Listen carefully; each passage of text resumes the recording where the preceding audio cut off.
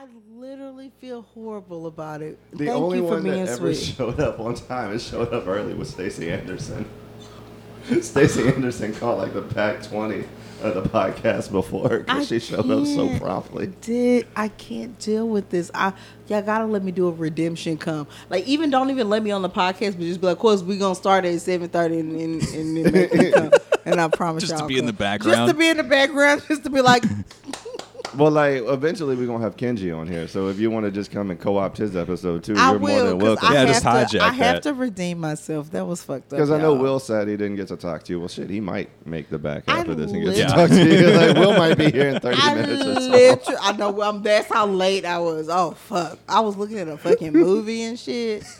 I was like- on the couch looking like. Did I have anything to do tonight? I know. I was like, oh, it feels so freeing. And I was like, and you were like, I was on the couch looking like a bag of what the fuck, okay? Looking like a bag of, bitch, you ain't got nothing to do, bitch. And then I did. I had something to do. Okay, That's fair.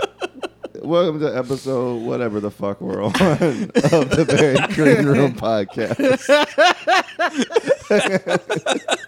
At this point, I heard me call episode 21 episode It's more than 19. 20. It's more than 20. It's fine. That's dope. I listened to me misnumber the episode we were on that we released today by like 3 episodes. So I'm not even saying numbers anymore. I just uploaded the one from last week today, and I can't even tell you what number it is. It's like 26. I don't think even 25, know. 26. You know what? We're getting up there. I'm going to but speak it into existence that y'all run out of numbers, which is never will happen. But y'all just end up calling it some type of funny name. Whatever sticks out in the episode. Yeah. This one could be called Late as Fuck. Bro, like we've talked about having episode names. It's something I think we probably should do later on. Right now we're just doing mostly people interviews, but when people start cycling back through, maybe subtitling episodes, doing a little writing for it. I don't know. That's probably not going to happen. yeah. We're not a high Don't effort say output that. podcast. Don't say It's like that. effort. Call it the bitches bag when The I come bitches back. bag. You would be the first returning guest. We haven't repeated anybody yet, which That's I'm proud what's up. of. We want to. Some people have been great. Like, Yeah, some people have been like, and most of the time I'm in the background just producing, so I'm not even on the show. But sometimes like the conversations have been so good and so interesting that you just don't want them to end. But you're like what was the last episode I said it on was with Chris and Tommy. yeah, we did Chris and Tommy at the 7:30 slot. It That's was what's 2 up. parts, and we ended up talking for like 3 hours. We ended up like 3.5 hours deep because our guest on the second part canceled, and we're like, well, we're here. We Yeah. might as well just keep it rolling. Yeah. And then we got distracted and kept forgetting to end the episode. So the extended cut of episode 18 is like 2:45. And I that's feel what's- like I got that with Jonathan and Albert on their podcast. I just had such a good Booze time and talking News. with them. Booze and News, yeah. Shout out Booze and Thank News you. and Fleissner. And DeLauren. then Whiskey Brothers be making you do homework. Yeah, I Yeah, heard. you gotta They be write like, your whiskey. bitch, where are your prompts? You be like, I'm looking through my notes. Slade is pretty dope though. He don't ever fuck you over with that, but it's still kind of like you be like, my armpits were sweating. I was like, what the fuck? Am I ready? Bro. That's an intimidating group. It is. Like Wait. they are. Trey. Yeah. And then fucking what's his name? Country boy. What's fucking I'm cousin. Jerry Wayne? Jerry Wayne. Jerry Wayne. Jerry Wayne. You can't say that You name can't without say just putting one that name, twang. no. It's It's Jerry Jerry Wayne. Wayne. Jerry Wayne Longmire. And then Longmire. You And need, then you need all 3 pieces. He Jerry Wayne needed. Longmire. He needed. And I loved every minute, but I was intimidated. I'm not gonna lie. Jerry Wayne got a name that sounds like a situation. You know? Jerry Wayne, I'm gonna tell you something right now. Good. Speaking of telling people something, tell the listeners who you are. Oh, I'm our sorry. guest this week is Corlis DeLauren, Houston Oh, comic hello. extraordinaire. Hi. Fresh off of a lose. But We all took that L. well, We all took that L at various stages of the contest, so don't feel bad. Laughtown can only be won by one person, and Stacy a fool with it. Ooh, yeah. Stacy has always been like a beast on the stage, so I wouldn't have wanted to lose to anybody else but her or Dan Hornstein. They had a great night that day. So. Shout out Enrique too, like Enrique. Oh, put a lot of Enrique, fire yes. into it. Enrique beat my ass too. I'm sorry, I forgot to When mention. Enrique in the Nah. semifinals, when he got halfway, because it's like it was only 8 minutes. We're 4 minutes in, and Enrique pulled out a towel. I was like, man, get this guy off the stage. Yeah. Like he pulled out a towel. Enrique always goes so hard. He goes so hard. harder. He's in just the paint, pouring okay? sweat 4 minutes in. I can't, man. I wear hoodies on stage. If Yeah. I tried to go that hard, I'd sweat myself to death. I mean, it's already unpleasant enough on me, and I'm just standing there. I Oh, but they're like, tired hydrate, Ben, hydrate. I never remember to take water on stage. It's because I have one hand with my phone recording, and the other hand I know I'm going to have to shake somebody's hand, so I don't know where y'all carry, like, the water and shit, so I never take. Well, can I say something? You can say lots of things. That's why we have you on a podcast. I literally feel like I have to bring a drink on the stage to stop myself from talking over the laughter. I'm just kidding. Oh, but over over the jokes, and then I feel like with people like you that I admire on stage, Chad, you really take your moments. I don't know. I had to teach myself how to take moments, and it's still a process for me. Like I don't. I keep going like a machine gun, and for me, I feel like there was moments where I was doing really well, but I ran over the laughter, and nobody catches my my like add-ons and like tags because I'm trying to talk over them laughing. And I'm not trying to say that like I always get the laughs, but I'm just saying there's a art to being on stage and performing and doing your joke and letting the audience absorb what you're saying, and then adding that tag, and then they laugh a little bit more, and then the momentum starts. They build from that, and I had to teach myself to stop talking.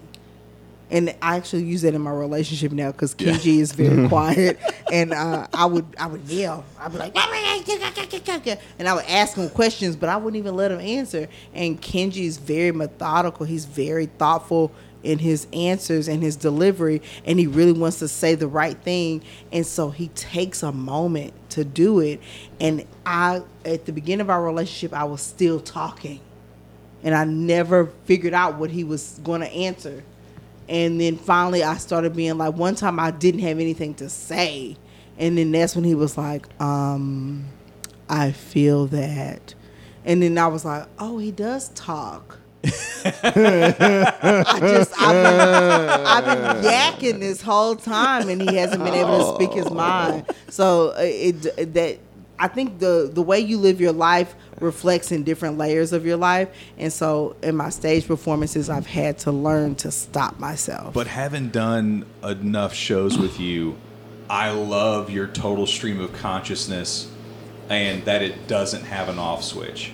And if the audience misses that, like you'll learn your speed, you'll get there, but your stream of consciousness and that open door, I wished I could have just mic'd you, and while we were off on the side of the stage at the Speakeasy, I wish I could have just mic'd you and pumped that into the room, because your commentary at all times was the most hilarious shit I've ever heard in my life. And it's just you reacting to what's happening. I am that bitch. I'm not gonna lie to you, Ben. Chad, I know. I will tell you right now. I've been at magic shows and been like, I believe in magic, because I suspend my belief. Like wherever setting you put me in, that's why I like looking at other comics perform, because I'm not looking at it like another comic where I'm like, he should have slowed down. No, I'm like, I'm literally enjoying myself. And you as have an audience member. You have the most enjoyable laugh to hear in a room too. Like I always love that your laugh hits like 3 seconds after the punch. It does. It's so late. Guys, don't get COVID. Nobody get COVID. It literally, I'm not even kidding. My brain You do falls. work on a time delay. It's like watching one of those TV shows that they run through 3 seconds so you don't swear on them. Like, I know you're behind what the rest of us are in the room. And it's so hard because I know it's you when I'm on stage. Your laugh is so memorable. I'm not going to lie. The person that made me feel so much better about it was Radu, because somebody came up to me and was very rude, but they were like, you just laugh at anything. And then Radu goes, no, she laughs at the potential of the joke. And I was like, if I could have found words to put into place of what he was talking about, because sometimes I do laugh and everybody else is like, that shit's not funny, but I'll laugh because I'll be like, oh, you know what he should have did? Yeah. And I'll think about it, and then that's because I enjoy being around comics coming up with their own art and coming up with their way of presenting it. And that, for me, I would love to. I think that honestly would be my goal, to be on a television show, or writing for a show and be in a collaborative group, and people are coming up with their own sketches, and I get to observe it and like put my critique into what they're creating for the audience to enjoy. That would be I literally would melt if that was ever my end game with comedy, where I'm just coming up with scenes and just trying to find funny ways to deliver it. That is, please, but even God. you in your natural state, I love the idea of you in a sketch just being almost the straight man of the sketch, where it's just you reacting to what whatever crazy is happening. Yeah. Just because your reactions are the best. Your reactions are the best. And also, to your point about writing, your notes are phenomenal. And you have so many notes that I wish other comics would be more open to.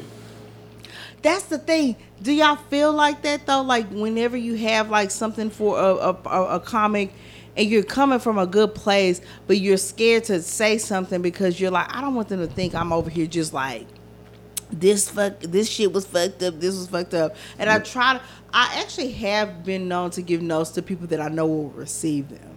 So, like, there are times where somebody has done a joke and I knew that they were a friendly person. I've always had a good interaction with them. And I was like, you know what I thought you were going to say on this part? And I thought it was going to go like this, and I thought I was going to do this. And they were like, oh, shit, I didn't even see that. Yeah. Or sometimes I feel like sometimes they don't know what everybody was feeling when they said something. Yeah. And they missed it. And I was like, because I look at everything layman. And if you don't look at your audience like they're kind of slow, that's a problem. Because, it's a choice. Well, it's not necessarily a problem. Well, okay. Not necessarily a problem. In a sense of, in a problem in the sense of, sometimes the audience is slower than you are with your joke and what your perspective is. So, like, for instance, Robin Williams is one of my favorite examples because he was fast. Yeah. The way he thought was fast. And so sometimes I feel like the audience would miss moments with him and his perspective because of how fast his stream of conscious was with delivering it. And then I feel like the beauty of it is that eventually we all will have an audience that will understand how fast we think. Yeah. And or how we think in general, and we don't have to convince them or try to show them. But right now, I feel like it's you kind of are finding your audience. Yeah, so it's context. Like they don't know you. They don't at all. They got to catch up to what speed and what language you're speaking. And once I feel like that once we get over 5 minutes, and that was the same thing I was explaining to Ben about the video of the set that he just sent me. It's like once you get past that 5 minute mark and they know what they're dealing with, from that point on, if they're down, you're gonna have a great set. And from like 5 minutes on, you're good. But that 5 minute introductory period of like, hey, this is how I sound, this is what I'm gonna talk about, this is the speed that I throw stuff at you. Like it's that first 5 minutes where, and that's like we were just talking about the contest, the idea that you have to overcome that, and you only have 6 minutes. That's hard. It's Basically like running a best of clip show of yourself. Yeah. It's like, here are the high points of a couple of jokes that are good. Hope this gives you an idea of the flavor. You know what shook me? I can't even do a masturbation impression properly in 6 minutes. Yeah. Like fucking, Well, that's where I like when I go up and I do my goofy stuff, and it's like, look, I got to get, like, one of my first things I would usually tell people is like, look, first off, I got to tell you, I've never been married, I've never had kids, which is bad because it just means I dress this way willingly. Like, and so that's like, you've already established a character, you've already established how you react to your own character, and you're like, this is how I sound, and this is how I'm going to show myself. One of the best things, or one of the scariest things I heard as well, but the best things I heard was I'm not gonna lie to you, I was a nerd and I went to a class for writing jokes, and More people should. I know, right? But the instructor literally looked at me and said, "Which joke do you feel like establishes your perspective immediately?" And I was like, he's like, "It needs to be attention grabbing and it needs to show your personality almost instantly." He said, "You have 3 minutes. The first joke is setting the tone. What joke do you have that does that?" And I was literally like, I literally almost didn't even want to perform. I was like, do I have a joke that tells everybody who I am as a person? And every time I do a set, and it kind of, I'll be honest, I kind of cheat out. So a lot of people are always angry with me because they're like, "Coach, you always do the same jokes." And I'm like, no, it's not. I'm not doing the same jokes. Number one, I literally camouflage my new jokes into old jokes. Yeah. So I'm not a Ben. I'm not a Josh Stokes. I'm not, that person. I'm not a person that's just like, I'm going to try my all new shit. And if they laugh, they laugh. Like, my ego is very... I'm the most fragile person you've ever met. But you don't show it on stage, bro. You don't care. He gonna cry on the bus, It looks though. like you gonna cry on the bus. He gonna cry on the way home. You know what I'm saying? Right. I literally am not that strong. And so I camouflage a lot of my bad jokes that I'm starting to work on in between shit that works. And honestly, I'll be honest, I want to get to the point where I can dish them out really fast, but I know a lot of my stuff, I feel like what I'm missing now, and being in 9 years of this, I need to start fleshing my jokes out, because I now I'm starting to understand what kind of comic I am.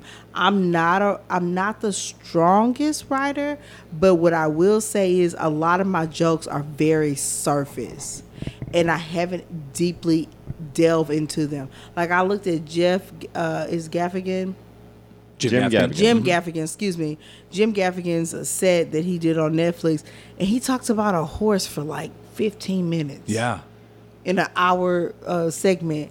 And he literally even made fun of himself for keep mentioning the horse. Nate Bargatze, he did the same thing, where he was just talking about this one thing for like almost 10 minutes. And I don't have any jokes that do that. I'm the same way. I heard. I don't stay anywhere very, very long. I don't stay anywhere very long. And I think, honestly, but when you're afforded the opportunity, though, I like watching you occupy a single thought space for a long time. I think you got to do that a little bit at the Speakeasy. I did. Because I was like, yeah, like I said, like, I'm not going to light you. I told you, like, oh, you're only committed to 10 minutes. Anything beyond that's bonus time. But it's like, yeah, you don't have to stop until you see the light for the second time. And I was like, I'm not going to light you. I think you did. Fabulous. I think you did 25 minutes. I did. And because I taped it. Yeah, a lot of that space from like 15 minutes until the end was you kind of occupying like one thought space for about 10 minutes and just writing it and really getting to like explore all the corners of it. And that was fantastic. I was like, I really want to see you hang out in just one thought space. That's when comedy's fun. When you're not on a time crunch, you're hit. Everything's hitting. Somebody screams something from the audience. Yeah. You kind of react to it. We Those react are the differently good times. to it. Like, I take such joy in the precision of getting all of my pieces to hit in 15 minutes exactly. Like, I hit all of the points. I hit all the check mark. I hit all my timing. Like, I guessed right. I had the right amount of jokes for the right amount of time. Like, it was a composed piece for me. And I'm the same way. I'm very structured in my writing too. And for me, like that's always the safety net. And I always know I have the path. I have the script. But it's a tool that I need to start working with, how to like, let me explore this space over here for a while. Because my heroes are my number one, my first comedy influences: Bugs Bunny, Lucille Ball, Carol Burnett, Robin Williams. And so it's like, let's get goofy and silly and really explore this like alternative space for a long time and get weird. And me and my own insecurities, I don't allow myself to go there because it's like the writing and we got to stay in this pocket because my first thoughts are dark and I can't get out there on a limb because I'm gonna turn this audience off to me completely. I feel like 15 minutes and 20 minutes, but 15 between 20 minutes is fun to me. Yeah. 15 Those are and my 20 faves. minutes are my favorite sets. Yeah. Like, I have such a good time with those because really, I get to play around with the audience a little bit, but I get to do my good shit and everybody's laughing, and then there's people screaming shit, and you're like, no, I don't like dicks. And, you know, like, it's like you get to do stupid banter, and you almost end up finding out other shit that you can tag. Oh, yeah, Like, yeah. you end up finding new things. I feel like when I did a executive comedy show and I was getting paid like a lot of money and they were like, oh, I need you to do 45 minutes. That's when I started to be like, I haven't fleshed out a lot of my damn jokes.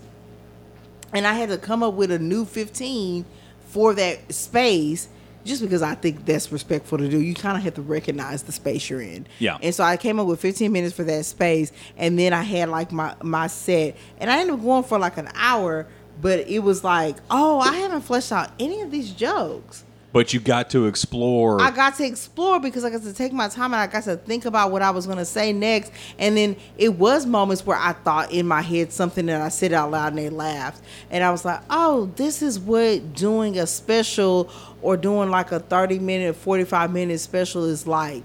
You really don't try to have 45 1-minute jokes. You really want to have like some substance to the jokes you've come with. Yeah. And so that's where I was getting at with it. I do enjoy 15, 20-minute sets, but I also know that it's going to come a time where I need to have an hour and 30 minutes of material. And I can't be like, man, y'all saw about them dicks? and then I'm like, all right, that's it. And then boom, you know, like it gets. But let me Charlie Rose this. It's like, tell me about your perspective on dicks. There's so many types of dicks in the world today. There's curved dicks, there's small dicks. But yeah, like I really do feel like that's the fun part of being a comic is bringing in real life that people think that they need to hide. That's what I love. Yeah. Like, I do have this new joke about me. This is horrible. But I have a new joke that I've been working on about blowjobs. This is horrible.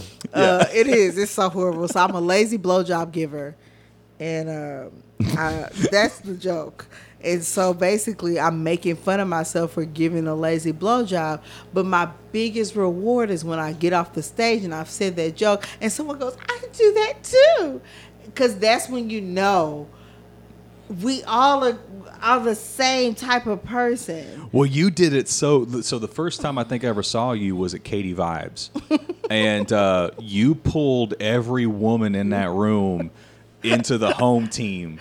From the moment you hit the stage, you were like, girl, like, are we all like this? And it's like every woman in the building was on your team, and everyone was admitting to things that no one should ever admit to.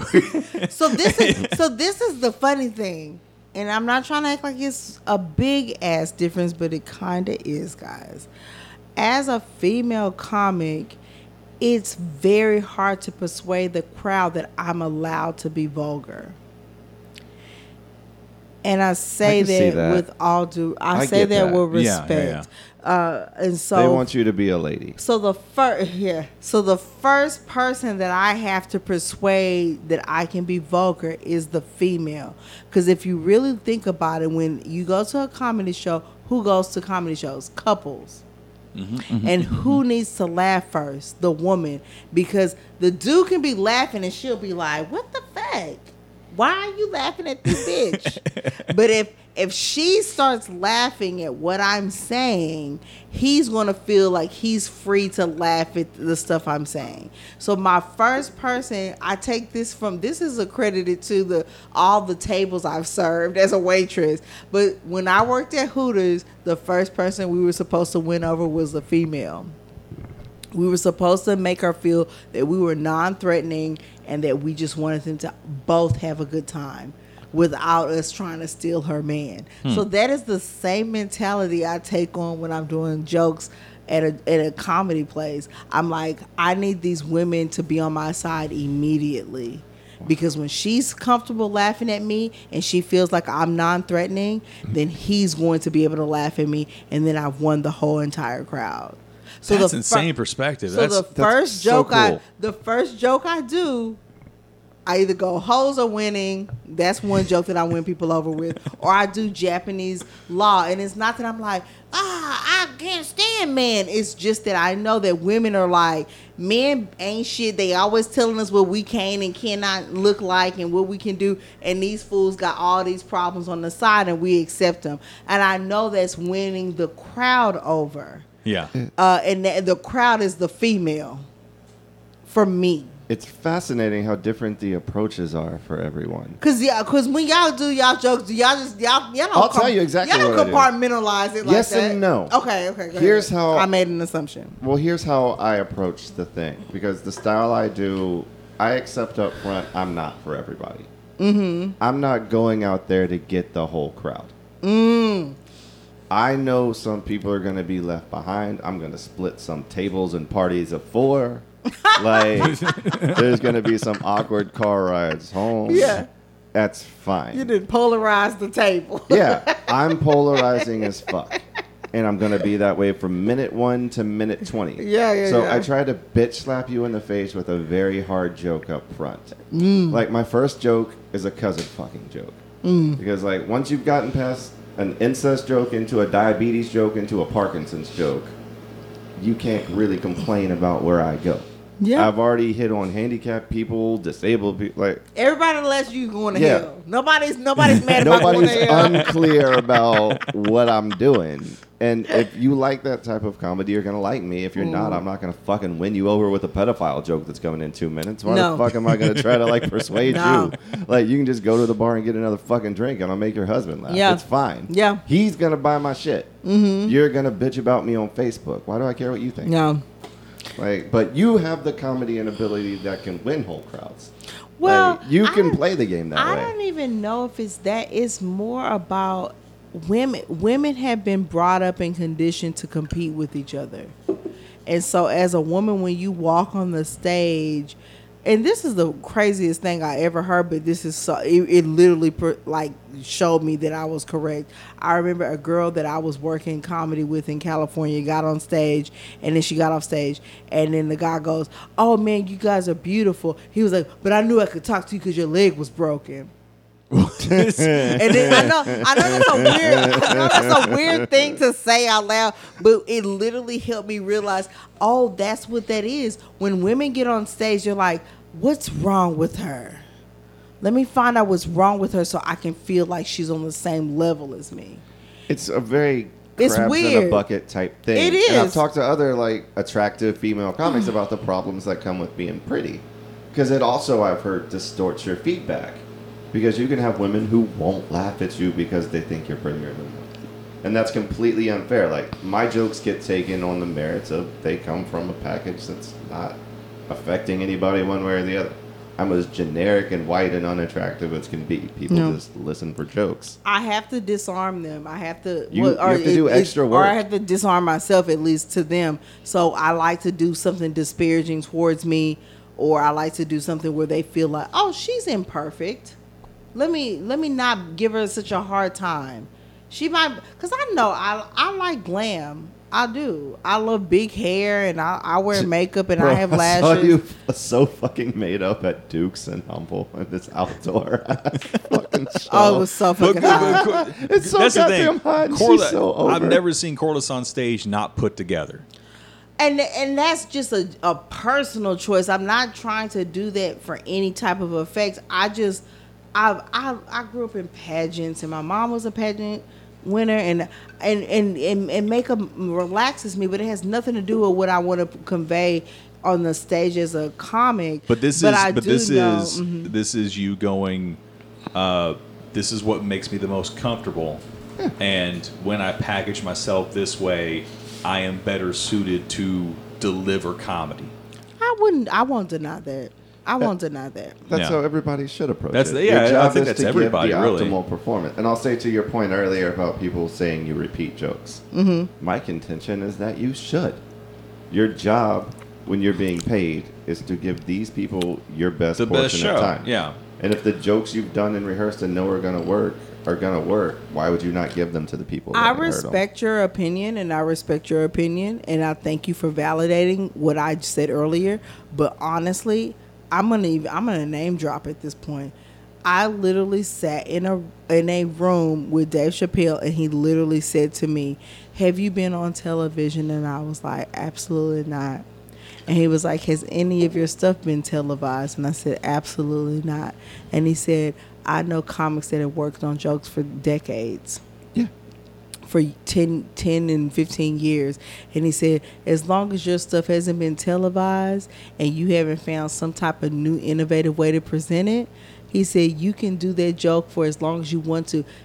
Joke writing is art, and there's a science to it. And if you try to act like you can just come off with these really great jokes just quickly, and all of a sudden it's going to be a tough comedy career for you. Yeah, one of the craziest anecdotes I ever got was the best comics. And this is a comedian I trust. The best comics that are working today you've never heard of. They are the guys that have been running the same hour for 40 years, and they just work that Appalachian dinner theater like that whole vacation alleyway up and down the Appalachian Trail. They've been working the same dinner clubs for 40 years, but they are so polished and those jokes are so killer. You've never heard their names. Yeah. But they headline every single club up and down that East Coast. And I don't doubt it. And then the funny thing is, did y'all feel creative during quarantine? Because I sure as hell didn't. Surprisingly, I was. Because I'm motherfucker. No. Don't make eye contact, Ben. Don't even look But at I'm me. a nerd. Ben, I'm a nerd. That's the Here. thing though. Like me and the notepad, dude. Like I wrote so much during quarantine. I wrote one fucking joke, and it's my COVID murder joke. And I literally love that goddamn joke, but that was the first time I feel like I had thought of something in months. Well, like, between all of the Jesse Payton gigs out there for Republicans. But you never stopped working. I had a month and a half. That Yeah. first month and a half where poker was shut down and Jesse wasn't booking. All I did was literally, I'd wake up in the Are morning. you a professional poker player? I deal poker. I used to play poker professionally. I wouldn't say I do it anymore. Oh, I love this. Okay, go ahead. I'm sorry. You learning so much about that. I am. You little Ben fabulous is little for son people of a who are bitch. listening. Ben isn't. We're gonna break him at some point during this podcast. Well, at some point, we're going to have an episode about me, I assume. Yeah. Yes. You've Ben, gotten one Ben and is one of the Logan's most got one. interesting people that you'll ever meet. He's but like we'll the get to that. Dulce Keys of fucking comedy. Go Yeah. ahead. I've had a Comedy's lot of most life interesting, experiences just as a byproduct of not really ever wanting to have real jobs and doing a lot of drugs. You end up in a lot of weird places doing weird shit. But That's some of the best stories. yeah, I've been in poker since 2002. Nice.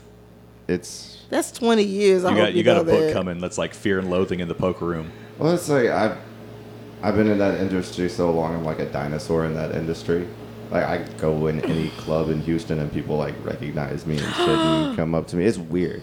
I'm more known in that world than I am in this world, and they start to cross each other in weird ways. Like I've seen poker people who knew Jesse's comedy from 7 years ago who have found out like and you were a surprise yeah, to them. who are Yeah. like, oh, you do it too. And now I've got like a bunch of people who've like been World Series Player of the Year, like World Poker Tour champions who like randomly follow my shit and career because of I know somebody who knows somebody, and now there's back interest. That knows Like, somebody. Okay, go ahead. it's been a weird fucking ride to get here. Like, Speaking of gambling, guys. she just literally looked at her. Oh my god. I say Slick this your every eyebrows. episode. There's one moment where I regret not doing this show as a video show. Yeah. That was it right there. I'm not gonna lie to y'all. I don't know what is going on with me right now, but I have really great luck, especially first time great luck. So I'll tell you what happened. This past weekend, me and my boo went to Lake Charles. A bitch won some money. Like I won money. Nugget? I went to go to Nugget and I had to claim shit. I had to claim it on my taxes. Holy bro. shit! You hit over 5K. No, you only have to hit over 1,200. But I did hit, and a bitch had to. I was like, I had to sign paperwork, bro. That first time feel nice, don't it? Do. But this is the thing. I played Texas Hold'em for the first time. I didn't even have to bluff. Bitch was just getting hands. I will tell you. All I'm saying is. I'll tell you something for real. Okay, go ahead. I've mentored and taught 3 women how to play poker in my 20 years, and they all make in the order of over 6 figures a year. Women have such a natural advantage at the table, it's not even fucking funny. Because we have to lie all the time, Ben. No, it's not that. I'm sorry, go ahead. You don't have to lie for men not to understand you. Men don't understand you any better at a poker table than we do off of it. That's the facts. shit y'all do doesn't make sense. It's not trackable. Okay, wait. At first readable. I was on agreeing with you, but now I mean, we're about to fight. You're not rational creatures, especially when you're hungry. What is happening right now? I feel attacked. This started positive and it went real I negative. know. All of a sudden, Ben's like, let me tell you about psychology really quick. Let me tell you about Let these me explain hoes. to you. Let me tell you about hoes. Wait, hold on. I thought we were on the same playing field. Shit I learned at Southern No, Bank. I promise you, I love that. Is like my sister was even making fun of me today because she was just like, I didn't know that was in you. I really love gambling, but I in a controlled way. Like I did the slots, and I had a certain amount of money I was gonna put into it, and that was it. And if I didn't win with that money, I wasn't going to be like, no, I got to get it. I got to get my fix. So I'm not crazy with it. I don't like anything having control over me. So I really would not have a habit. Like, I don't think I'm with the exception of heroin and meth, I probably won't ever get addicted to drugs. I don't like something like that having control over me. Yeah. I've always had that type of personality.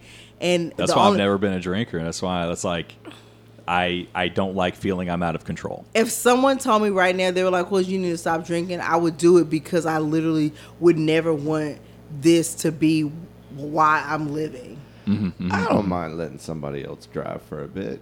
Well, I mean, if a heroin addiction wants to take 20 years at the wheel, it can knock itself out. Bit is a bit, but I know I would never try. I've tried most drugs, but I've never tried heroin or meth because I heard that it's immediately addictive, and not for me. I do deal with depression. Meth wasn't addictive at all for me. Meth didn't like. I heard that it was pretty addictive. It depends on how your brain chemistry is wired. Myself personally, I'm a very lazy creature, almost sloth-like. And any drug that makes you want to clean your bathroom for 3 days doesn't really hold much appeal for me. So after I took it the first time, and I'm like, that's what that shit was. Like, I did shit and was energetic and was moving around. Like, fuck that shit. Give me more heroin. You do seem low key. I'm as low energy as a person can possibly be. I've watched the same show on television for 4 days before because I don't want to get up and look for the remote. Like, it's a master step. It's fine. Whatever. Like, run a marathon. I don't give a fuck. Yeah. Yeah. I'm always on bottom when we have sex. Like, that's just... that's a lazy ass motherfucker right there. That's fucked up. That's not actually true. I just thought it'd be funny to say. I just like the idea. Look at my face. I have to try really hard in bed. Like, I don't have the looks to be lazy in bed. I think it's hilarious. Ben getting to a bedroom and just like laying on his back and just going, well.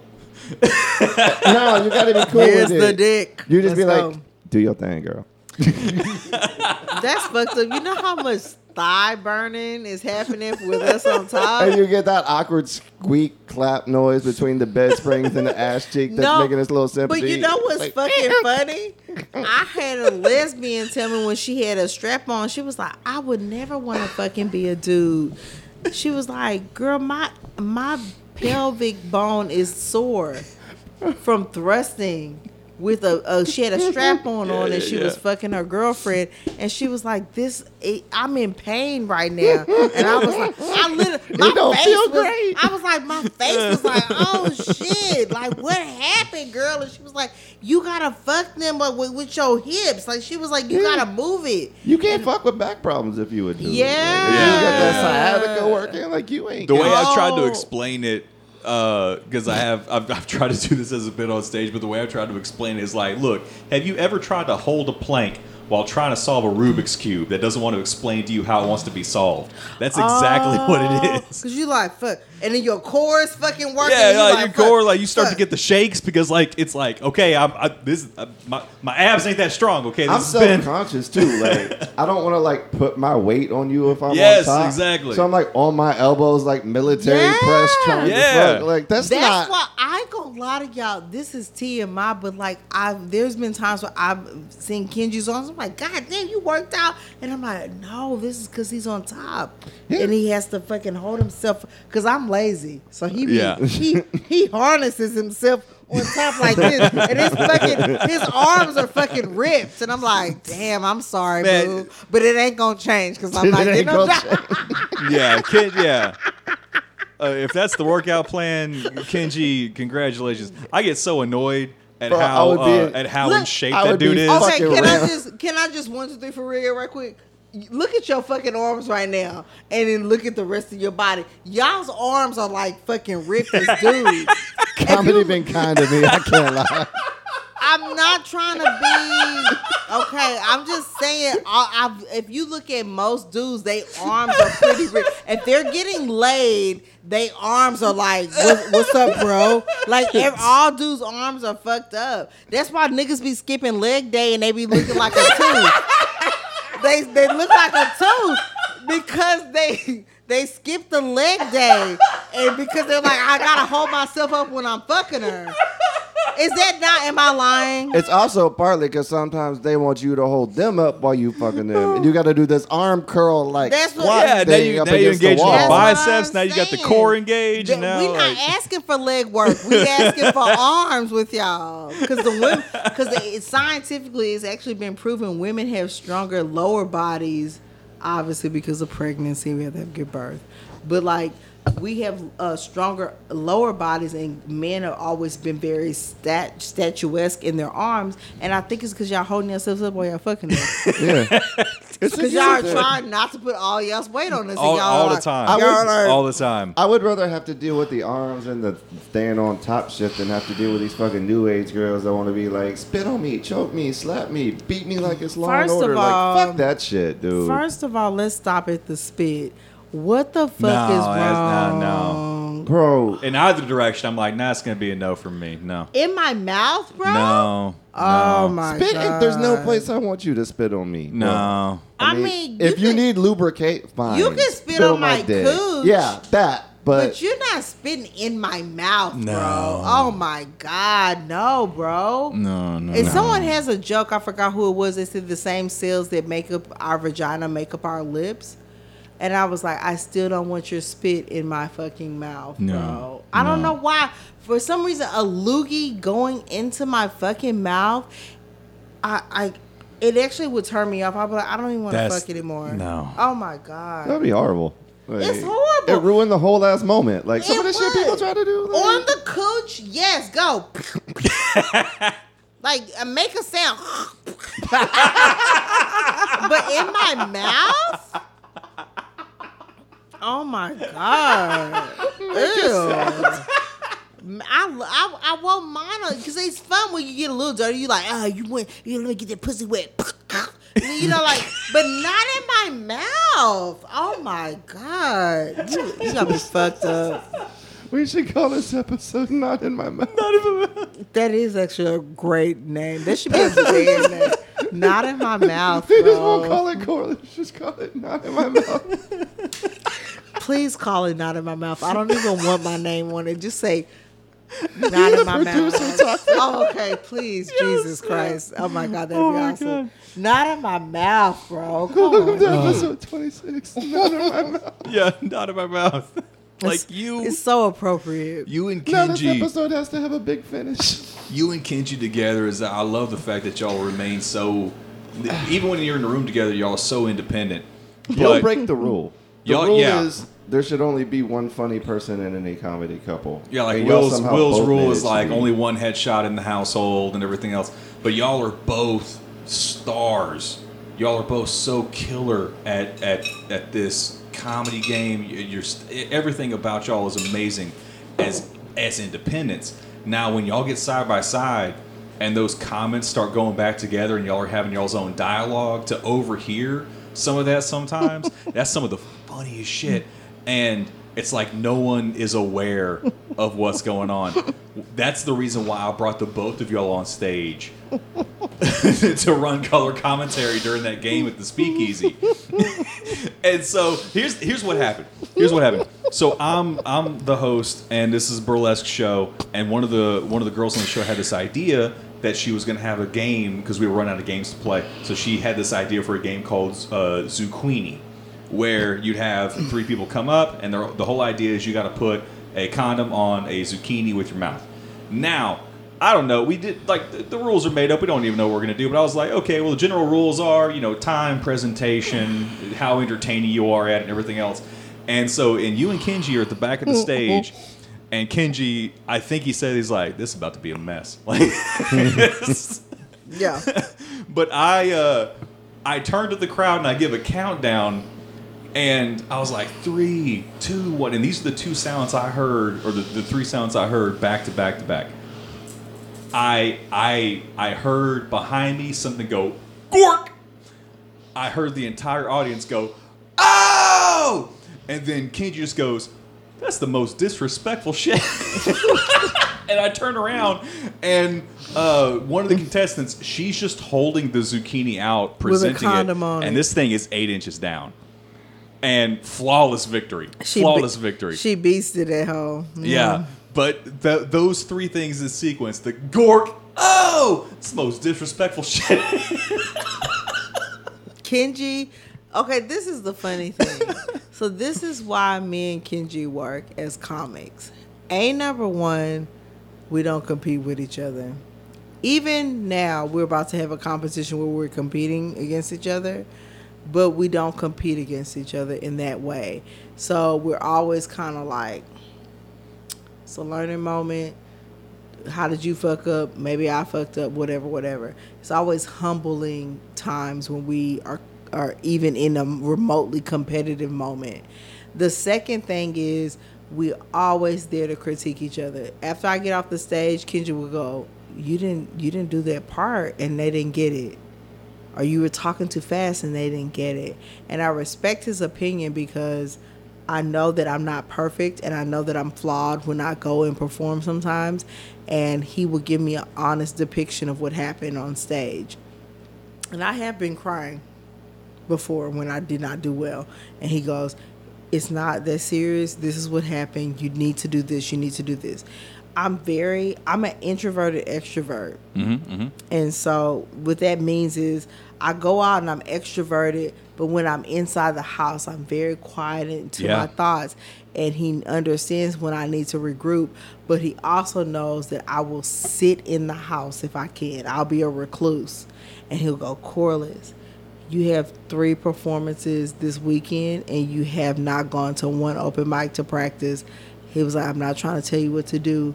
I'm just telling you, you know you're going to be upset if you don't feel like you've hit with those rooms. And I'll go, you're right. I will. So I think we respect each other. I respect him no matter how many years he's been in it. He respects me no matter how many years I've been in it, because we know we're not going to be yes people to each other. We're going to be honest about what we're seeing visually, what we're experiencing with each other as comics, and opportunities. And he always gets me back in line, and that's what I love about him. He's always kind of like, you're not doing enough. You didn't even write today. You didn't even do this. And it's not judgmental. It's just like, you want progress to happen, but you're doing nothing to cause the progress. It's the right kind of support. It's the right kind of support, especially when you're passionate about it. I don't get offended. I go, even if I do get offended, let's be honest. Even if I'm in the wrong space, I get offended. something ain't right, I go, after a while, I go, ugh, he's right. He's right. I could easily flake out on going to Darwin's. I could easily flake out on signing up for Rudd's. But is that going to make me better? Absolutely not. And this is an interesting thing, too, with comedy couples. And I apologize. Hopefully this isn't getting too deep into your business or how you feel.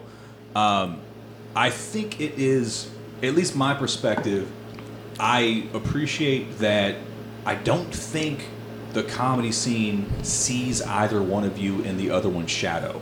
And I Y'all certainly are two don't. comics that happen to date more than a comedy couple. Y'all aren't like a package booking. Y'all aren't like one holding up the other. It's not Yeah. Y'all aren't any of the things that normally annoy people about comedy couples.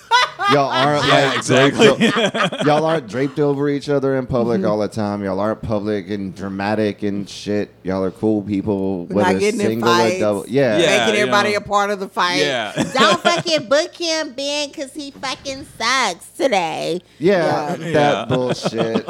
Like, oh, you want me to do a guest spot on your show? You also got to give him 10 minutes because you know he my ride type shit. Well, Like, actually, to be honest with you, it was just funny. One time I had to cancel on somebody, and they were like, "Oh, that's fucked up," and I was like, "But I got somebody for you." Yeah. Kenji is ready to go. like, And they were like, "Oh, thank you, Corlis." I'll tell you. And it's always nice when you can make somebody do your fucking show that you were supposed to do, and they're not a bad comic. So you're giving them a pretty decent replacement. That's I'll admit, I did you dirty one time. what And you happened? never called me out on it, but it went exactly how I hoped it went. What happened? They gave me a $150 budget to put together this show in Texas City. And I wanted both of you. But I Okay. couldn't afford both of you. So I just booked Kenji and hoped you'd show up with him in 1 or 2 times. And she's showing up, walks in I the was door like, with him. I'm over there like a girlfriend, like, oh yay! He's I'm like, hey, Corlis, the other person didn't show up. Can you do it? And I see the certain other moments, person too. wasn't booked. I ain't gonna lie. I actually, really, to be honest with you, you do need to know your worth to some degree. But I've never had, and I mean, knock on wood, I haven't burned one bridge with anybody, I don't think, in Houston. And I really love all the Houston comics I've met. Yeah. I admire And that about you. I really haven't. I I've promise torched I a few. have. I know some of y'all haven't. I've visually seen it. I'm like, oh, they're never gonna get back with that. But anyways, I enjoy those moments of messiness. But honestly, I literally am like, if there was ever an opportunity where I got something and wanted to do something, I don't feel like there wouldn't be one person that is a good comic here that I wouldn't recommend. And what's saying that is sometimes I do kind of act like an asshole. Like I remember Antonio Aguilar was like, "Course, I need you to do 20 minutes for $2," and I was like, "Well, that wasn't the real In my pri- backyard. That wasn't the real price." But ultimately, I'm being silly. But he said that, and I was like, "No, I only do this for this." But I was gonna do the 20 minutes. Because ain't nobody trying to throw y'all over the coals about a little tink show that you put together that you kind of you had to really advertise for and get 40 people to show up. I'm not going to act like you have MTV budget money. Yeah. I'm not going to be a douchebag about it. Now, if I know, I did a show for Neiman Marcus in the Galleria, yeah, I did make them pay. Yeah. But I'm not going to do that to Chad, and I'm not going to do that to Ben, and I'm not going to do that to Aguilar, because I'm like, you guys are just trying to make shows. Even then, like when I booked you for the Speakeasy, it was always, and this is the thing, this is kind of the reason why I'm not doing it anymore, is it's the stress of, I don't want to commit to asking, especially a comic I admire or even a friend. Because I mean, regardless if you've been to my house, it's like, if you called in the middle of the night, I'm going to come pick you up. It's like, hey, Chad, I need a ride. I'm going to come get Corlis. But Thank you. I'm not ever going, literally comedians are the only people that get through my do not disturb. Like, work don't get through my do not disturb. But I feel so terrible trying like asking like, hey, can you come do this show without knowing exactly how much I'm going to be able to pay you. And I like the situation where I can give you more than what I've already committed to. And the stress of booking that show, because there is overhead on that show. There's lights and sound that we can't do without, that I know it costs this much money. And if I've booked, what was the last show? It was both you and Kenji. I was like, I think I already told you what the commit was. Like, you're committed to 10 minutes. I think I told y'all how much I was already going to pay you. But then I'm like, that's on the books. And committing to booking y'all, I'm like, I got to move these tickets. Like, I saw your booking as however many tickets it was. I was like, okay, them coming on the show is worth 4 tickets. So I got to get these 4 tickets out the door. Mm-hmm. Me committing to lights and sounds. So with the package of you, with the package of the performers, with the package of lights and sounds, it's like, look, if we don't make 28 tickets sold, we can't have a show. Well, this is the thing. I'm going to go back to what I said. I'm not looking at y'all like a Fortune 500 company. I know I've worked for those types of companies. Yeah. I've worked for the equivalent, I'm going to say, McKinsey's and Anadarko's and BP's. I know they have money. Mm-hmm, mm-hmm. I know that you guys are just making a show and you're doing the best you can. And this is the other reason why, and I might lose a lot of people on this, but Brian Gendron has always been somebody that I respected because, honestly, I've never had a problem with his pay. He's never disrespected me with his pay. And I know when I was in New York and when I was in LA, I had people tell me, I'll give you $10 for this many minutes. And I was just taking it because of the opportunity. Yeah. But I've never been disrespected by any of y'all with that. And I also know that this is just like y'all show. You're just trying to get a show off the ground. Sure. Yeah. I'm not trying to make you go to the bank to pay me for that show. Now, guess what?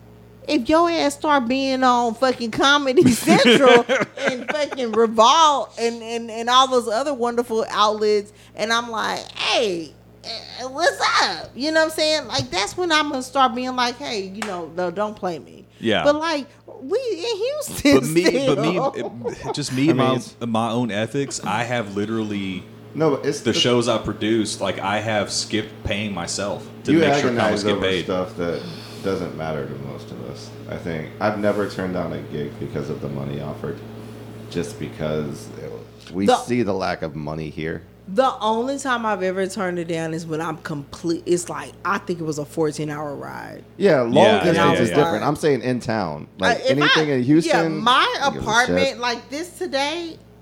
I was literally like, I would be a fucking asshole if I didn't go 5 minutes from my apartment to do a fucking podcast. Like, that's a douchebag. You know what I'm saying? Yeah. Like, Rudyard's is 10 minutes away. Secret Group is less than 5.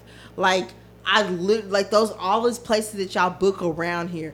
I am literally in the perfect location where I can get to anybody's spot. And I'm not. Close, yeah, bro. I just moved to I-10 in Bunker Hill. You were in I'm Katy. 50. I was in Katy. I wasn't coming out for shit. It was I'm 45 minutes for anything. Yeah, I'm in Tomball. Anytime that I come into town for less than $25, it's at a loss. Well, yeah, that's true. But especially with them gas prices. Yeah. I mean, I take an L every time I go to the Secret Group because I refuse to park my car over there. Like, I will drive here and Uber from Loden's house to Secret because it's cheaper. Yeah. And just take the little $8 Uber each way because they're not getting one of my car windows. I get that. I've seen too many people. I would feel too stupid. Yeah. So many comics have had that happen to them. I would feel dumb if I added myself to the list. Because we've had all the warning. Ubering. We started Ubering and I'm literally, I think, less than 5 blocks up from the Secret Group. It's just not worth it to do it any other way. No. And I'm coming down anyway, but it's like, that's I got to plan a day around coming to Rudd's or coming to Secret Group. It's like, I mean, if it's at rush hour, it's an hour drive. I mean, I quit open micing a year and a half ago, and I haven't looked back. No. But why? I'm kind of the same, just because of the amount of time it takes. Here's the thing. It's very, very short fragments of sets. So I can't work out anything really long or great unless you maybe get on 10-minute mic at Secret Group to do for 6 people, 6 disinterested people. Like, The 10-minute mic is quality, though. It is good. For a mic. I had a good one with that one. When you find one of those diamonds, you definitely sacrifice to go. Yeah. And that's what, I feel like my first 4 or 5 years of comedy was me just like, I'm here. I'm just sitting here. Mm-hmm, mm-hmm. And they do lottery in LA. So Yeah.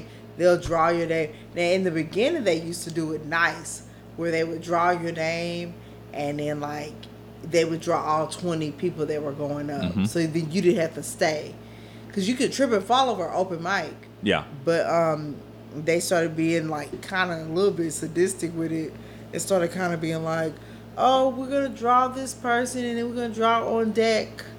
And then this person's in the hole. And I was like, oh, this is evil. Yeah. Because don't do that. You're competing with celebrities. I know it sounds like I'm trying to like name drop, but I'm really not. Like, you seriously are like in a room. Oh, shit, you're right. You're seriously in this room and anybody can show up. Damon Wayans can show up. Kevin Hart can show up. Sarah Silverman can show up. Like, and you're literally like, they got to practice the joke too. Yeah. And then you're getting bumped and you can't be like, what the fuck, Sarah Silverman? Like, How dare you? Yeah. Like, so you just have to eat that shit. And I would sit in rooms for 2 and 3 hours waiting to go up. And I knew I literally got smart because, you know, everybody always didn't want to sign up first. Mm-hmm, mm-hmm. I started getting smart. I started being like, I'm number 2, number 3, number 4, because I knew that was meaning I was going to be number 8, number 10, because these celebrities would show up and they practice. That's what I love. Like, I've always had like an academic approach to comedy, sometimes to my detriment, but those nights where a bunch of people will come in and you just see like it's Bump City, it's Bump City, it's Bump City. Yeah. It's like my first year, Ashton was around, Matt Broussard was around, oh my God, I'm drawing. Chase DeRusso was around, the sweetest guy.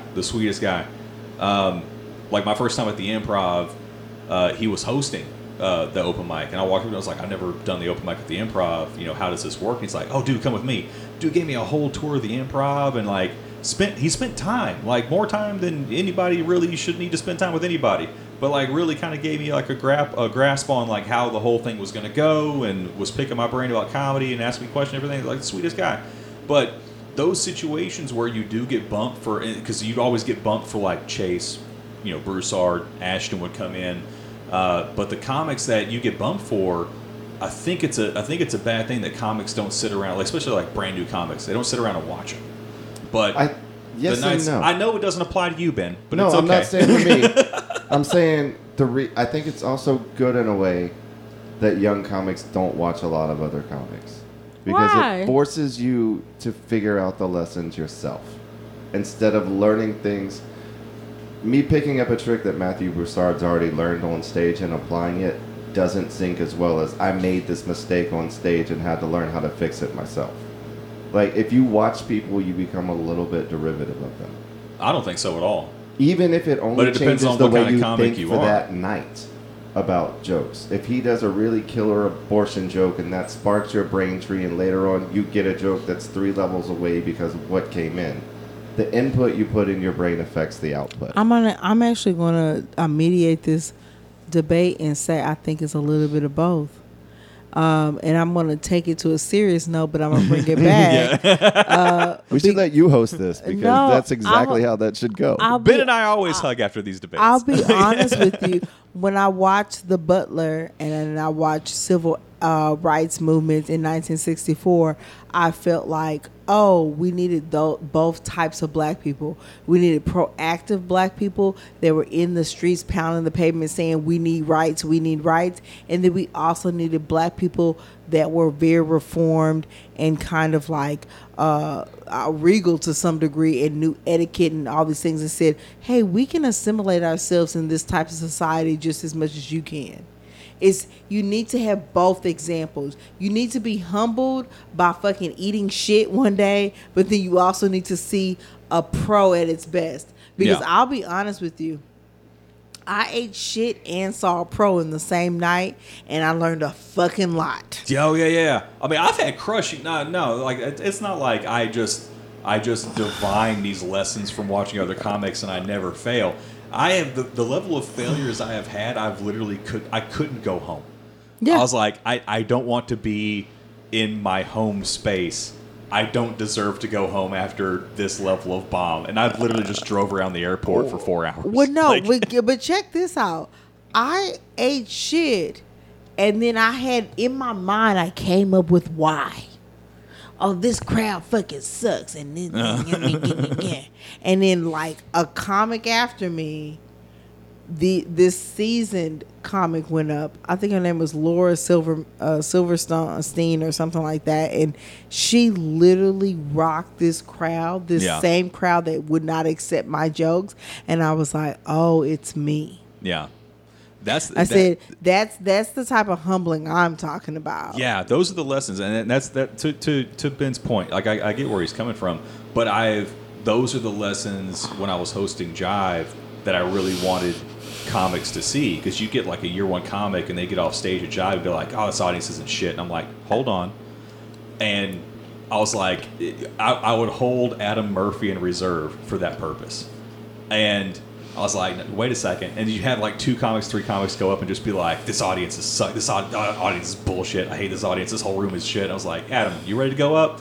And Adam would just blow the roof off the fucking place. And I'm like, see? Like, it's not the audience. Yeah. And so, and a woman comic told me that one time, because, you know, our women want to be like, oh, I was too naked and that's why they didn't like me, and then this, that, and the other. And she was like, you still need to work on your jokes, girl. Yeah. Isn't that the story? Like, that's the story behind Bernie Mac's I'm Not Afraid of Y'all. That set. I ain't afraid of you, motherfuckers. I ain't afraid of you, motherfuckers. Everybody bombed that night. Martin Lawrence got booed off stage. No. So Fat Tuesday documentary on Amazon. Phenomenal. They did the reason what happened that night. So basically what happened is Bernie Mac was up next, but the guy that went before him got booed, and they had to add a sound laugh track to a lot of his set for Def Comedy Jam. Mm-hmm. And so basically Bernie Mac, this is what put him on the Mac. He was like, oh, I'm not about to die. I'm not about to kamikaze myself into the fire. So he literally went up to Kid Capri, that was the DJ, and he said, when I do this, you do this. Yeah. And that was his thing. He was like, this is where I'm at right now. Because they were literally not accepting most comics that went up that night. And he got on stage and he was like, I ain't afraid of you motherfuckers. Yeah. And that was his mantra. After every joke, he would say that, and it fucking won the entire audience over. And that's when everybody was like, "This motherfucker is crazy. He's not afraid." And it was probably one of my favorite stories about a comic that was like, "I'm not going to accept defeat. I'm going to find a way to conquer y'all." Yeah. And that's really the point of us being on stage, is to conquer. Even if it's not everybody, it's the majority. Even if they're not a fan, they're going to become a fan. And that's what he did that night, and that shit was crazy to me. Yeah. Because I've seen the Def Comedy Jam tape, because I have Def Comedy Jam in my collection, and I saw the episode. I had no idea that the guy that went before him bombed. Yeah. Had no idea. Looked at the Fat Tuesday documentary, and they were like, Bernie Mac went in there and killed the room, and that's how he put his name on the map. And that was crazy to me. I loved it. I loved every moment of it. Yeah, that documentary is well worth it. It's so good. Well worth it. It's a good watch. Shout out to Amazon. Yeah. Shout out to my boy Tyler Garcia for letting me use his Prime account for 5 years. I know, right? Man, that fucking Prime account is solid gold. I got to give a shout out to Tyler Garcia for his Prime account, his Hulu account, his Disney Plus account, and his HBO Go account. Also Stars, I think. I got a lot of hookup. Tyler, my boy. Man. Anytime you're at Lake Jackson and need your computers fixed, hit up Tyler Garcia. Damn, for real. That's what's up. Bro, everything but my Netflix comes from this dude who's a fan. My Netflix comes from a girl I had sex with at Texas A&M 20 years ago. Nice. Who gave me her Netflix password and literally only texts me when she changes it. Oh, that's Have you ever what's fucked somebody so good they give you a up. streaming service for a couple decades, bro? I put that shit down. That's sweet. She got a See, husband now. That's That's why very Ben's got the kind. arms. That's why Ben's got the arms. She got a No, husband but now. that's the fucked up part. Is that on the fucking profile It's the profiles. page, It's it her, says Ben- her it says husband, Ben on then there. me. And I want to know who the fuck she tells her husband I am. That's my cousin. Like, I want to know so bad what she tells him. Do white people have cousins? Y'all don't Yes. never say cousins. My whole family's cousins. Have you I- ever seen Alabama? That's their wives. I know, but this the thing. Y'all don't never say it with like how black people say it. Like, I'm like, oh, that's my cousin. I don't never hear a white person say that. Well, Y'all that's don't, because, like, when we say that's our cousin, it's biologically related. When y'all say that's my cousin, it's just somebody you might have known an hour. no, that is slightly true. But I was the about whole to say, point is, argue with me. I come from Lamarck. Like, argue with me and tell me that everybody y'all say is y'all cousin really y'all cousin. That is only slightly true, Ben. You have no idea what you're talking about. No, I ain't gonna lie. We do be like, oh, my cousin. We be like, nigga, everybody is not your cousin. I feel like my sister's husband is Italian, and I never heard him say my cousin. And then later we'll be like, oh, who is that? And he'll be like, oh, that's my uncle's son. And I'll be like, I don't have enough time to just explain say that. cousin. Just say cousin. I mean, Italian family structures are weird and different and involve killing a lot of people usually. So But this is the crazy thing. I feel like Italian white people are the closest to the black culture ever. Because y'all were the first ones. Our Italian culture was the first people that I found out actually had a living room you couldn't walk in. And that's the same thing that black people do. That is true. My grandma. We don't have any Italian in our background, but my grandma would never let us in her living room. Yes. Plastic on the furniture, But green this- couch type. Y'all, this is how we can solve racism. That we all had a room that we weren't allowed to did go y'all into. have a room where your mom would cuss you out if you messed up the vacuum lines Yeah. on the Yeah. carpet? That's how you know we all are living the same life, bro. Do y'all? Okay, let me ask y'all this: Do white people have like plastic plates stacked up, and you dig like 5 or 6 plastic plates down and grab the one in the center? Y'all got 'Cause a you sauce feel- drawer too? What's that? For little packets of sauce from fast food places. Yes, that's what I'm saying. Yeah. We all. This is how we're gonna solve racism. Let me tell you the truth, and nobody else Okay, is going go. to admit this, but I'm 3 edibles in, so fuck it. Okay, let's go. We're never going to solve racism because racism works out pretty well for white guys, and there's more of us. You know, We don't want to you know go who onto told- the losing side. Can I tell you who told me that shit? And it was a slap in the face, but I was like, "You right, bitch." Carrie Burt's wife, Michelle. Yeah. Me and her were talking about homelessness, and she said what her country had did to get all the homeless people off the street. They basically got everybody a house. And so I was like, why can't America do something like that? That's crazy to me that we can't come together. And she said, you know why y'all won't ever do that? Because y'all don't all look alike. And it stabbed me in my heart when she said it, because I knew immediately she was right. We will never come together as a society because the different, even though we're a beautiful country of different mixed races and cultures, we don't feel empathetic to people that don't look like us. 100%. Everybody can't win. Everybody, and then that's the thing. They're like, I don't feel bad for you because you don't look like me, and I don't think that I would ever be in a situation you're in. And that's sad because it's not true, but that's what we've been conditioned mentally to think like. And she said, my country is all white folks. Yeah. And she said, so we see another white person on the street and we go, that could be me. America doesn't look at that like that. And there's such a selfish mentality towards it because there's no such thing as an action without consequence. Like, I'll tell you, some of the things that get most under-supported to me are minority shows in Houston. Like, you have Off-White, diversity in comedy.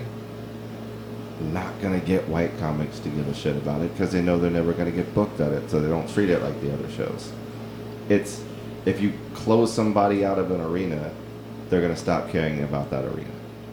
Because there's no advantage to their own little clique or group. It's why, like, the dudes running Leon's over there are like, fuck everybody else. We're booking our friends over at Leon's because y'all didn't book us over on your shows. It's us versus them mentality, whichever us you happen to be associated with. Like, it reminds me of people being competitive while we're driving in our cars. Yeah. mm-hmm.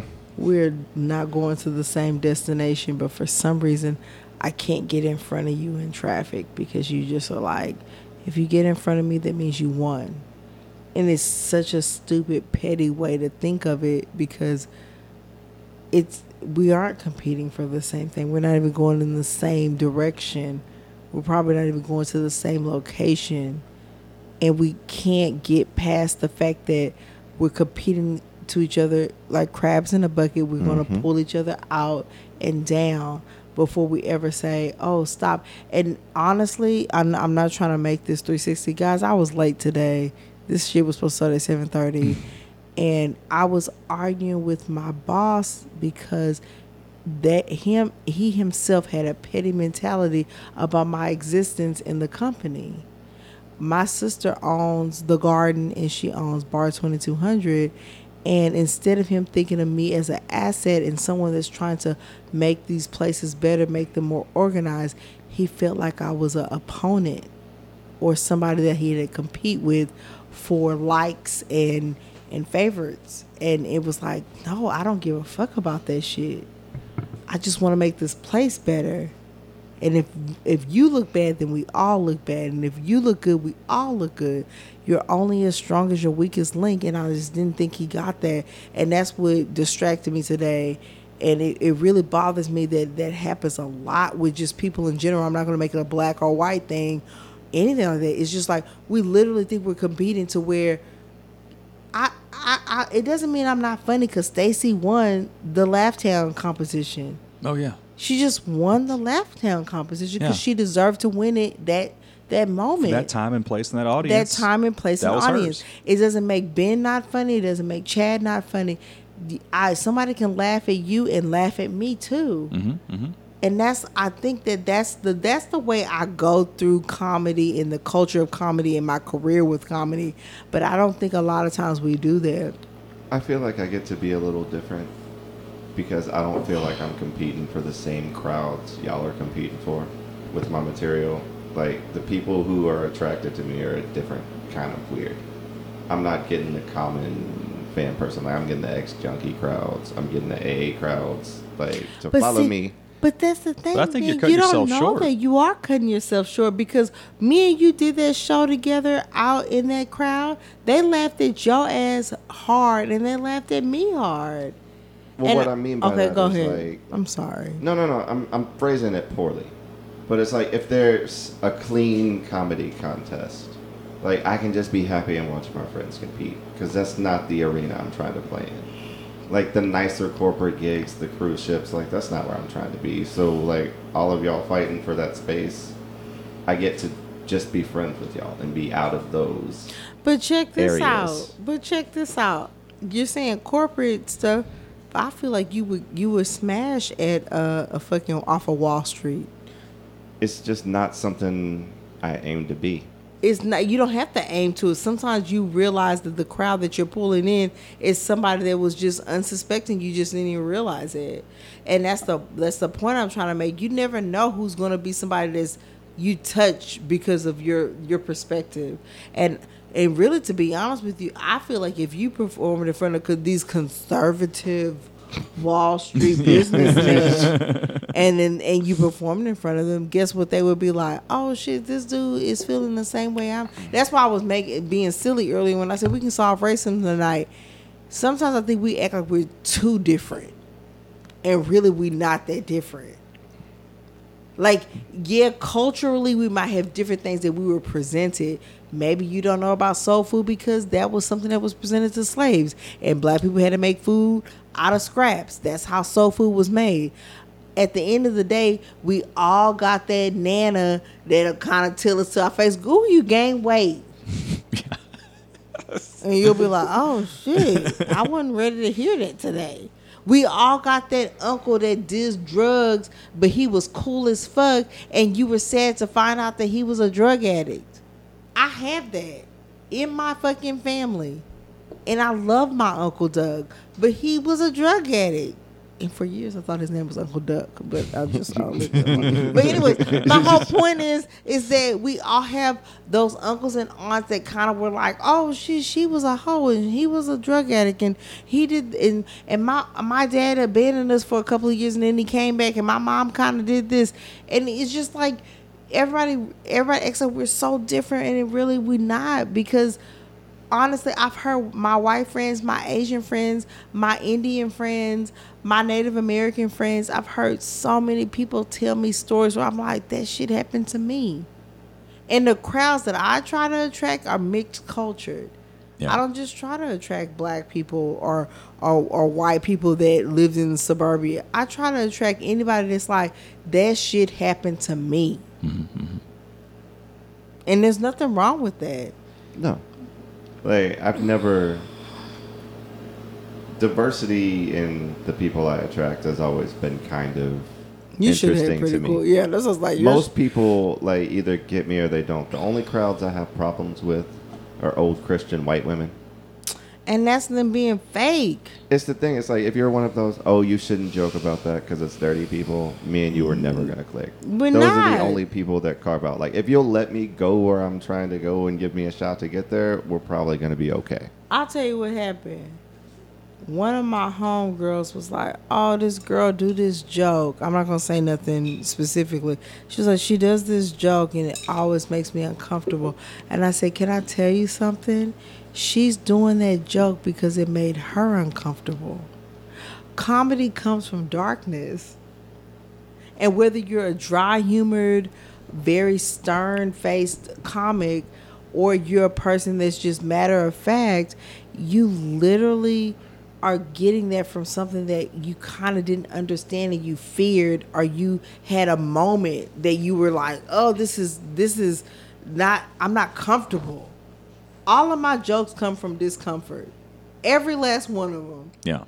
From the beginning to the end.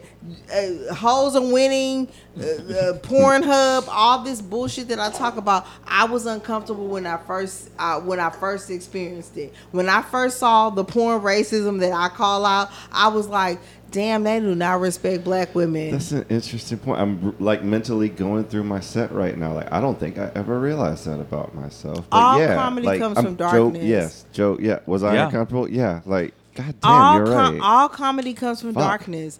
That is our defense mechanism. Yeah. When we're getting on stage, that's our therapy. Mm-hmm, mm-hmm. That's why I was telling you, and I'm not gonna say too much, but when I was like, you should come out Nobody listens to this. Say whatever you want. I'm just saying you should come out about your talent that you had when you were younger, and you were in the situation you were in, because of the fact that that's therapy.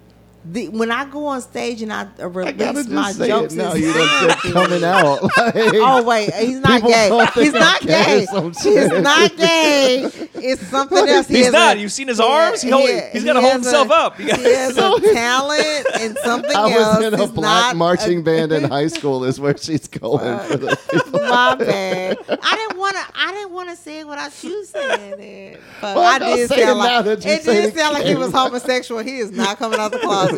He is a trumpet player for a black HBCU. Bro, I can't even. Sorry, I was trying to finagle it to where it didn't sound. It just sounded so gay. I know. I saw the look on Ben's face. He's like, I can't let this stand. I can't. Like, you painted me into a corner, Mr. Lauren. That was my way of making him tell everybody he was in a black marching band.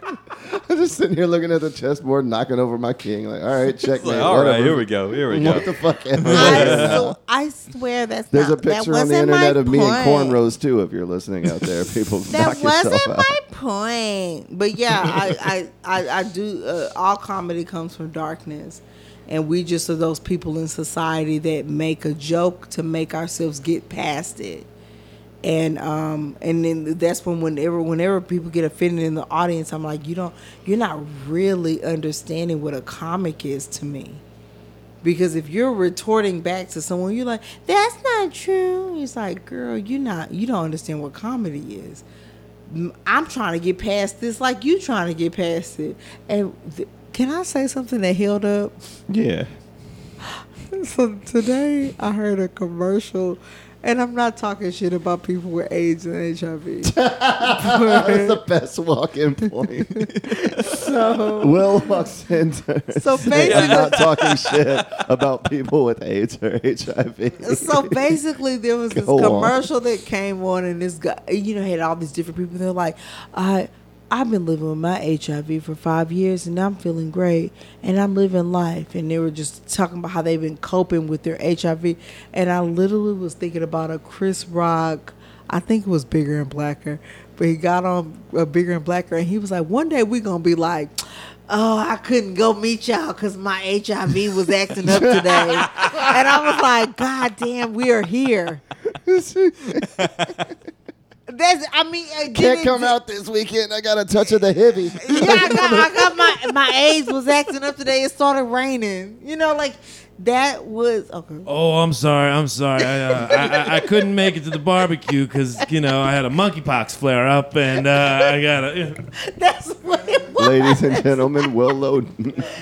That's what that shit was. And I laughed. Me and Kenji were in the living room laughing so hard because I was like, nigga, we are at the point where HIV is acting up today. I like that you feel bad about coming late to our podcast and we fucking film at location at Loden's house and he show up an hour 30. Will. how you doing, Miss Corlis? I'm very well, my dear. Good. You know, we have another side of table and microphone. Oh, we already set it up? Well, perfect. Yeah. I mean, you are welcome to lead into Chad's personal space as much as you want to. He seemed like he was enjoying the human touch, but... Oh, man. I forgot what we were talking about. But you were about to... I don't know. I just, AIDS.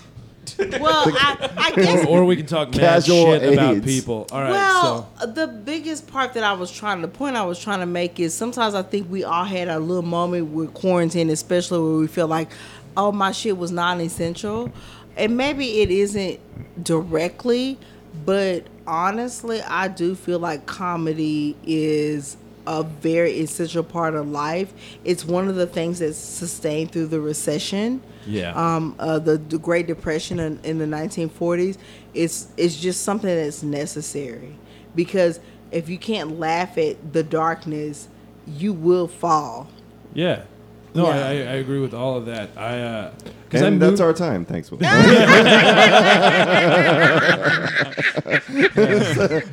Will, where can they find you on social media? Exactly. You can find me at Will_Loden on Instagram.com. He gonna still plug. You can find all of my dates on gunsandliquor.com. And We're not this at is time coming at out. all. I know, we're literally going to do this We're again. gonna do This We've is- still got like another 20 minutes. I just wanted Screw to be that. like, Screw fuck that. I'm Loden. doing it. Yeah. No, I will plug Guns every and time. liquor. Yeah. No, because my fallback over COVID, because I saved up right before it, and then I moved back to Houston, and I was like, look, all right, so if comedy doesn't work out, at least I can. There's always restaurants. I'll always be able to work at restaurants, and then People like. are always eating. Yeah, but then like right when COVID hit, they were like, "Fuck you, fuck your chicken tenders," and it was like it got weird for a little while. So that's why I pivoted into construction. But back to your AIDS point. Hey, what's up? I just walked in at like 10:30 at night, and you know what? I want to steal the mic for a second because I have a lot of things to say. I just The hosted- conversation was at a really positive point. We talked about Ben and marching band. We There talked we go. about gay. I had such a good time with that one. That's so fun. We've covered all of the we- basics. Where can they find you, Chad? Instagram at Third Coast Chad. That is 3RD Coast Chad. Loden, you've had your plug already. I've already had my plugs. Yeah. Cool. 4 this- times. Where can they find you online? Oh my gosh, please find me on Instagram at Corlis DeLauren. I do have some shows coming up this week. I'm at Phil and Derek Friday and Saturday at 8 o'clock hosting. Nope. This isn't coming out for another 2 weeks. Do you Yeah, have Actually, a- about a month. Oh, Where are you going to be fuck. in October? Tell us your October date. October. I might be in Shreveport looking at Kenji go after the prize Oh yeah, the fest prize money again. for yeah. Son of a bitch. How you get picked twice in a year? I mean, like the same. Like, Yeah. what the fuck, Yeah. bro? I couldn't even deal with it. I was like, Kenji, what the? Why are your jokes being received better than anybody else? I didn't even say congratulations to him for like a whole day, and then I was like, oh shit, I've been talking about shit about you all day. Congratulations for being picked at Prize Fest in Shreveport. Yeah. I feel so bad because I did not say I didn't go, oh baby, you got it. I was like, what the fuck? They literally said it too on the thing. They were like, he's gotten chosen twice in this past 2 years, and I was like, this nigga. I was like, Kenji, what the fuck? And then I felt validated too because Jeff Joe said the fucking same thing. He was like, nigga, what videos are you submitting? Because they're picking your ass every time. Yeah. And I was like, Chocolate, I don't like you right now. Oh, do you remember that one night where we got hammered and we came up with his 80s alternate character, Pookie Chocolate? Oh, well, that's actually what I call him. I call him. Oh, you Pookie actually call him Pookie That's Chocolate? what I call him, Pookie Chocolate. Chocolate. Pookie Chocolate, a 1980s 1880s comedy. His name was Turbo, but we didn't call him Pookie Chocolate. Yeah. Pookie Chocolate's You get to closing the bit. good shit in hour 3. Pookie Chocolate's closing bit was about roaches. Pookie Chocolate is the most annoying motherfucker in history. And he's competing again at the Shreveport Prize Fest. I don't know what the fuck I'm doing in October. So with that being said, follow me on Instagram at Corlis DeLauren. And you can also follow me on Facebook as well. Ben, where can we find you? On Instagram at Very Dark Comedy. Bye, everyone. At PookieChocolate.com. Oh my God, you guys are ridiculous.